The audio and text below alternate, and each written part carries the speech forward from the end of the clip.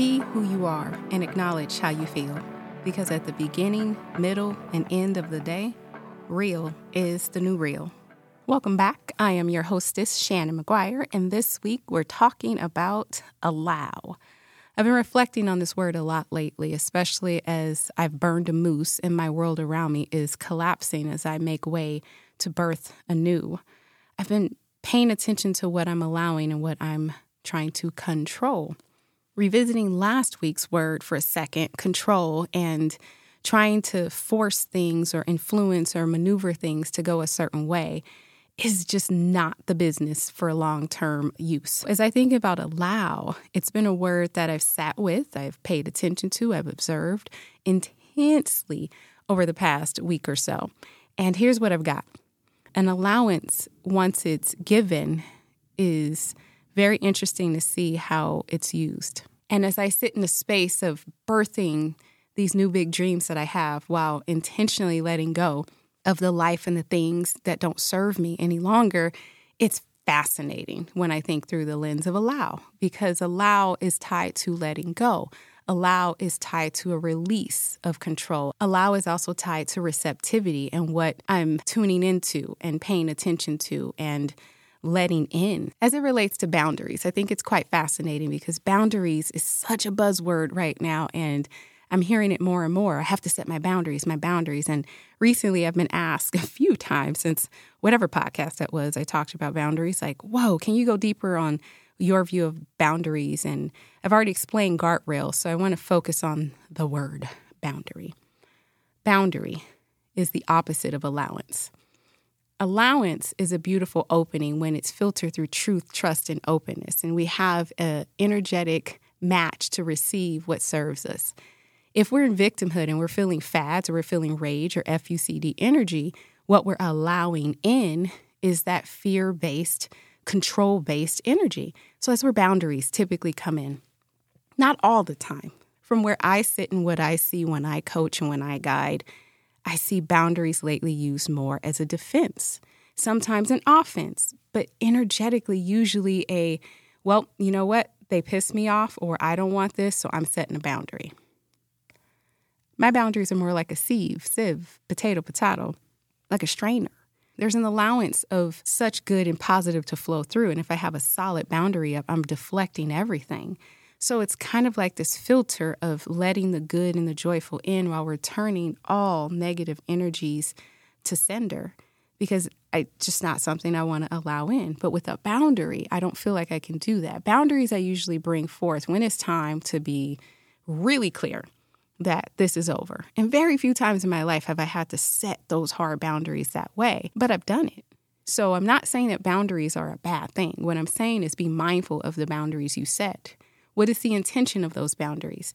And should it be an agreement instead? Should you be having a conversation with somebody about the behaviors that are impacting you? And can you do it from a space of being able to respond to your own feelings and emotions in a way that you take care of them, the feelings and emotions, instead of the person?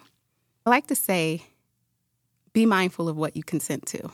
Consenting. And when we're consenting to something, whether we know it or not, we're allowing. When we give our power, when we're making decisions for others and ourselves, whether or not we know it, we're allowing. When we work on control and keeping things tight and neat or whatever way we feel it must be for our sanity, that's another form of allowance. The most beautiful part of allowance is tied to truth, trust, and openness.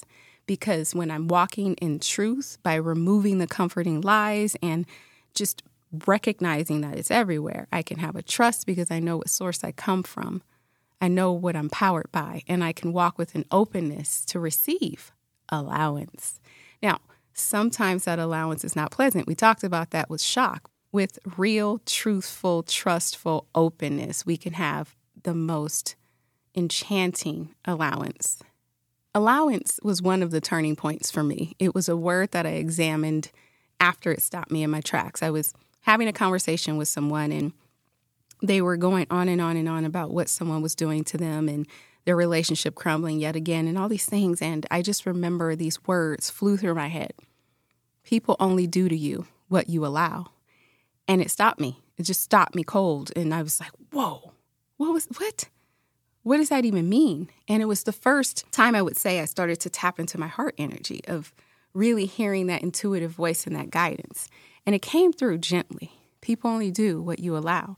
I thought about allow in terms of, no, I didn't invite this. I didn't consent to this, whatever it may be. There's times that I thought through traumahood, victimhood, and I thought about all the different experiences and feelings that I've navigated. And I'd go, no, I didn't allow that. Then I realized I really needed to pay attention and define what allow meant. Different. So looking up the etymology of allow, it tied back to praise and ultimately reward. We get an allowance after we've been a good little boy or a good little girl or a good little human or whatever. We are allowed. We're permitted. I thought about allowance tied to money. When we did good or we did our chores, we got an allowance. When we do good at work and we perform in so good ways that it meets the company objectives, or that manager in the seat that gets to decide your fate, which a whole other topic, we're allowed. Allowance. I thought about time and distance. I thought about acceptance. I thought about all of the different words and energies and feelings that tie to this word. And it's so deep, which is probably why I sat on it. Well, plus I'm lazy. That's a whole other topic as well. But for allow, sometimes things happen. Oftentimes things happen. It's what we see them as. It's what we define them as. It's what we allow to sit in our heart and sit in our mind. It's what we allow, what we consent to, what we take time to consider. All of these words, they're so intertwined. And with allow, I like to bring it back to simplicity. What am I receiving? What am I releasing? Imagining floating down a river. Now, the salmon, that's a whole other story. They like to swim upstream and go against the current, fight. That's their fate, not mine. That's their destiny, not mine. Sometimes I need to do that, and that's allowing myself to get that energy out, to push through. Is that a control? It depends on my intention. Let's just stick with allow. I can allow myself to float down that river calmly. I also can be mindful and aware and consider that water is strongest when it seeks its lowest point. So if I stay in this river too long, pretty soon there's a waterfall coming up. There's something. This water is flowing somewhere. But in the meantime, I can allow. I can float. I can look around. I can think about my destination. I can allow and be aware and alert for when that destination may show up, because it could be different than what I thought, because it feels more real. Allowance to me is a feeling thing. It's an intuitive thing. It's a heart thing. It's pure heart energy. There are times that it's definitely the thinking and the logical side of the brain. But oftentimes I find that the thinking is it's almost like an arm wrestle. And I have to decide right and wrong, good and bad. Where feeling in that intuitiveness is not about the knowledge that's tied to the mind and tied to the brain. It's not about what I've been taught and what I've been told at times with allowance. It's more about what I feel and what I know. Knowing versus knowledge. Knowing sometimes can be hard to describe. It's that intuition. It's that voice. It's that whisper. It's the feeling. It's the heart. What are you allowing in your world? What are you deflecting from your world? What boundaries are you setting? What guardrails do you have up? Which energy are you filtering through? What are you allowing yourself to pay attention to? What are you allowing yourself to invest your time into? What are you allowing in your mind and your heart? Consider your allowance, what you're giving, what you're receiving, what you're receptive to, what you're deflective of. Be who you are and acknowledge how you feel, because at the beginning, middle, and end of the day, real is the new real. I encourage you to check out SupremeMoms.com, where you'll find tools and insights to help you live more days feeling good about being yourself.